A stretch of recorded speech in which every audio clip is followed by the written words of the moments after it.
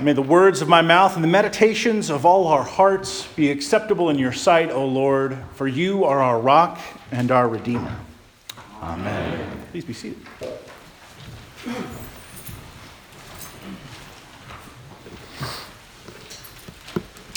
Everyone loves a good story. One of the gifts of a really good story is that it transports you out of your current time and place and takes you somewhere else. That's why the opening lines of some stories acquire such iconic status in our memories.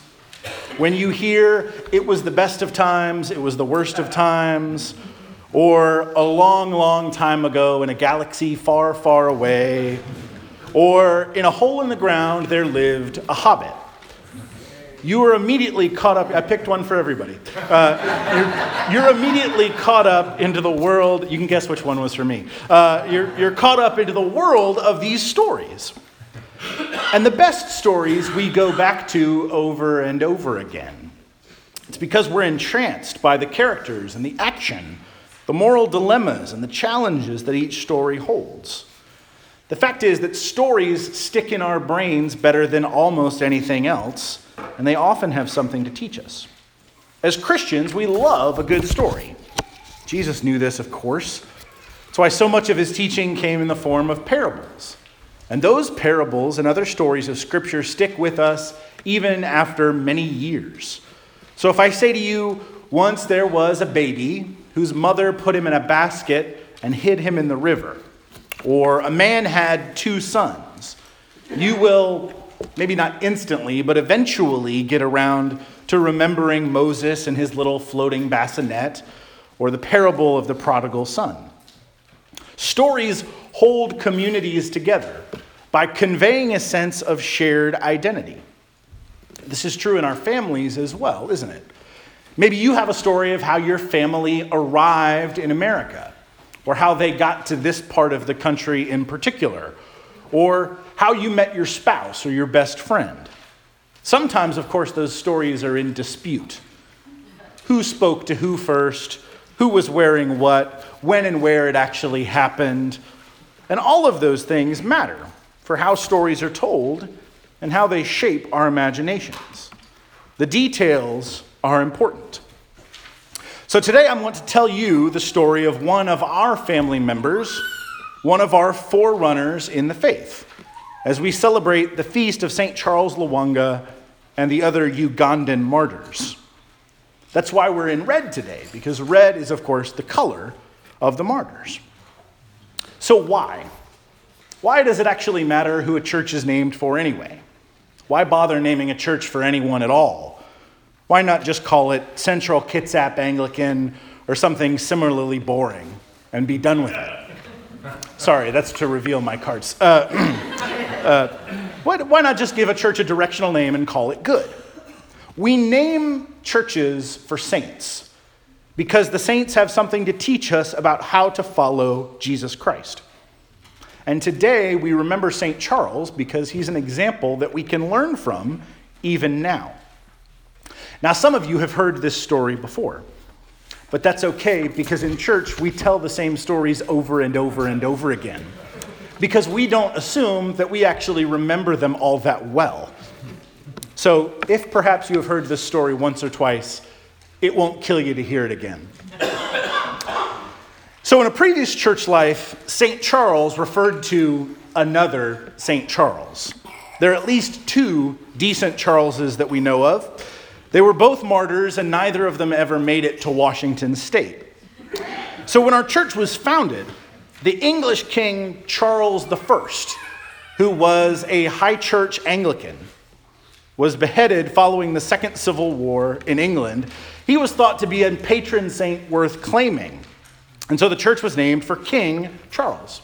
And so it was for over 2 decades that we went about our life. But as the growing Anglican movement in the United States began to pick up steam, as we moved into a new era, a new identity was necessary, and Charles Lwanga of Uganda was both a convenient and an inspired choice. So we kept the name Charles, but we switched saints midstream.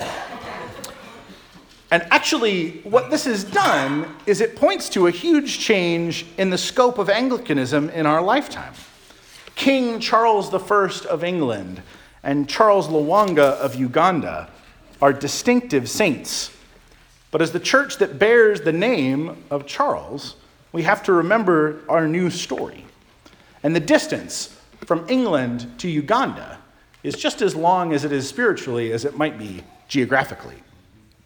Today, what started as an English colonial church, the Anglican Communion, is actually led overwhelmingly by Christians in the global South. We're part of a worldwide communion with more than 79 million members in 160 different countries. The World Christian Database actually estimates that there are 43 million Anglicans in sub-Saharan Africa alone. And in fact, if we take the Living Church magazine at its word, if you took a demographic sample this morning of the folks in Anglican churches, the average member is a 21-year-old Nigerian woman.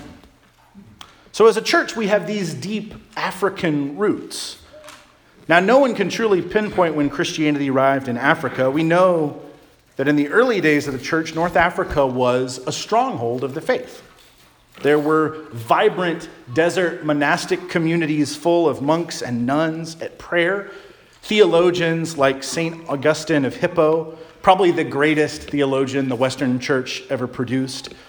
And the Anglican flavor of Christianity came to Africa primarily first through traders and then through missionary activity. And that's where our part of the story really picks up. It starts with a bishop, which is not really always how things go. But in this case, there was a bishop named James Hannington. He was an Englishman consecrated as a missionary bishop to Uganda, and he arrived there in 1885, intending to begin the work of a missionary. He started to build relationships and to begin to try to plant churches. But his work, unfortunately, never really got off the ground. Hannington was coming into Uganda, and as he crossed the Nile River, was taken prisoner by warriors sent by the king Mwanga. The bishop was kept prisoner for a little over a week and then executed, along with his whole traveling party, at the tip of 2 spears in October of 1885. And with his last words, he's reported to have said something like, "Tell the king that I die for Uganda." Now, this martyr's death would have ripple effects that Hannington himself might have hoped for, but probably could never have guessed at. I wonder what he would think about us this morning. His story was just part of a much larger thing that God was doing, because his interest in serving the people of Uganda inspired others. His execution did not end Christianity in Africa. This is probably the best that we should hope for as Christians, that our lives are not just our own, that somehow our stories don't end with our deaths. That's why we disciple our children. That's why we seek to love and serve our neighbors, because life is not just what we do while we're here. It's about how we share the love and grace of Jesus Christ with others in the time that we're given. So the execution of Bishop Hannington actually kicked off a period of persecution for the Christians around the court of the king. But killing Christians could not kill the church. As we said in our collect this morning, and as Tertullian wrote, the blood of the martyrs is the seed of the church.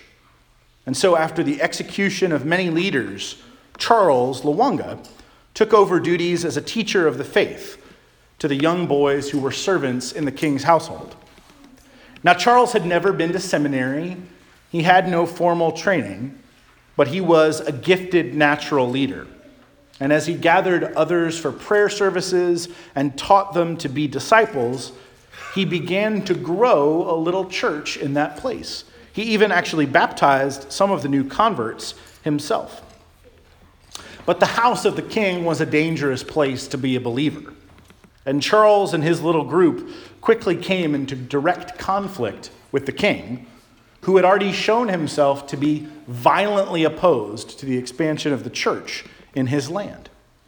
So when confronted about their trust in Christ and threatened with their lives, Charles and several of these new converts refused to recant and instead confessed their belief in Jesus as Lord and Savior.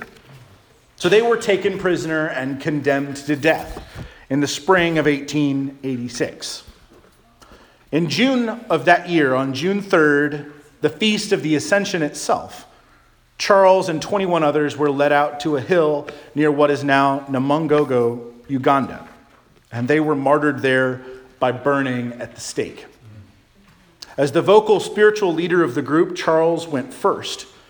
And the report is that when he was taunted by his executioners, as the flames were rising around his feet, he replied, "You are burning me, but it is as if you are pouring water over my body.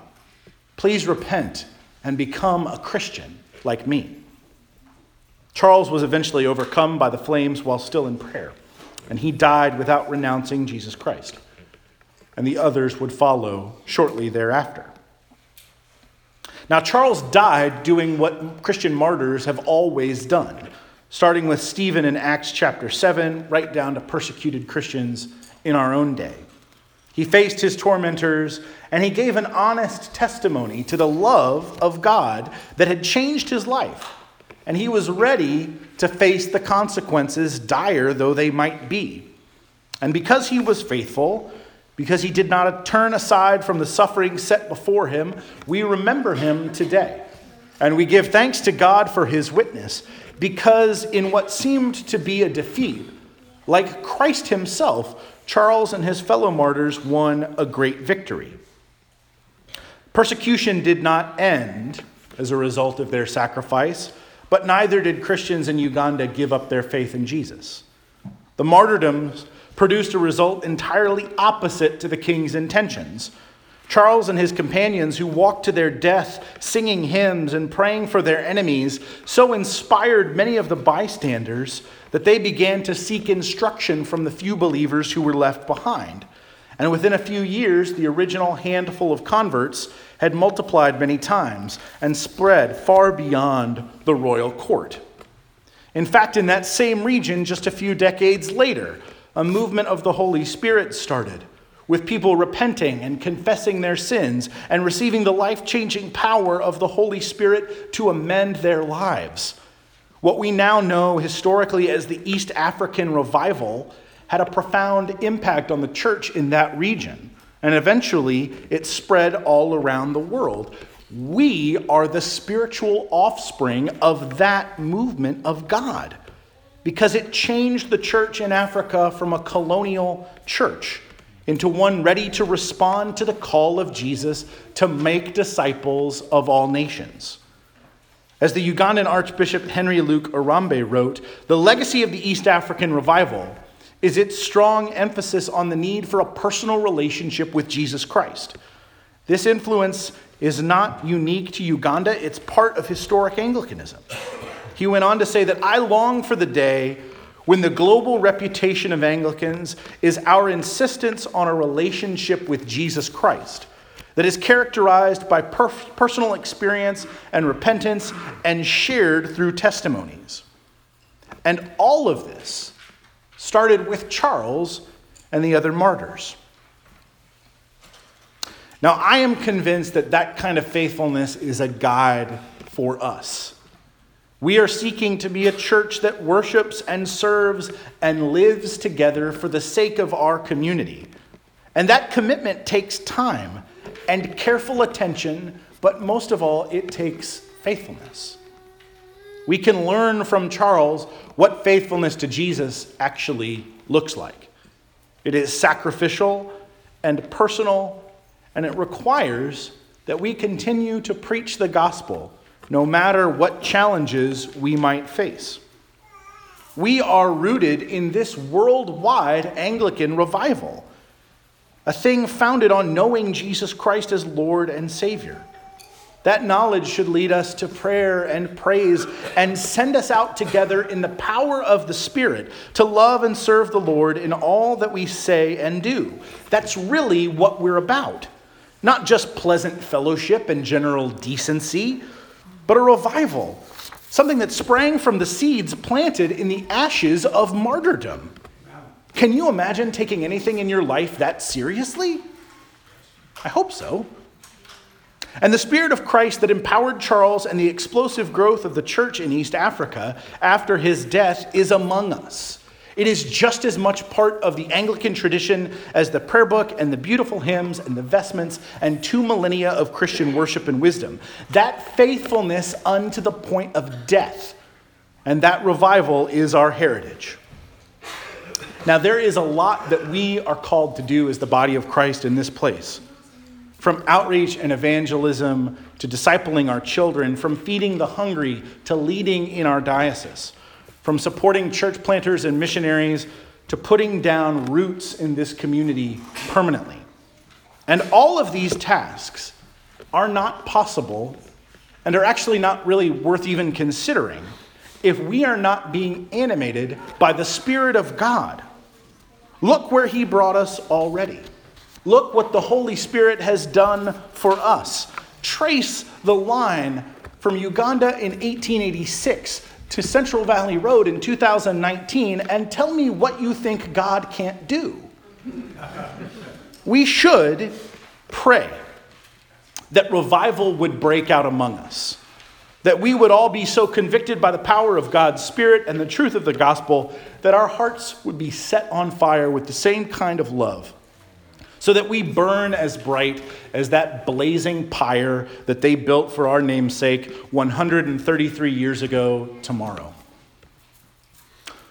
Whatever may happen in the future, whatever twists and turns our story might take, I am convinced that God providentially gave us the name of St. Charles Lwanga to help us remember that our faithfulness bears fruit in generations that remain unborn and in places you and I may never see. To remind us that we're called to pray and to trust God despite the circumstances, no matter how dire they might be, to trust the Father and the Son and the Holy Spirit first, last, and always, even when we face great suffering. That is what Charles and his companions did for us. And that is what we are called to remember. That is the story that we should tell today and for years to come. Amen.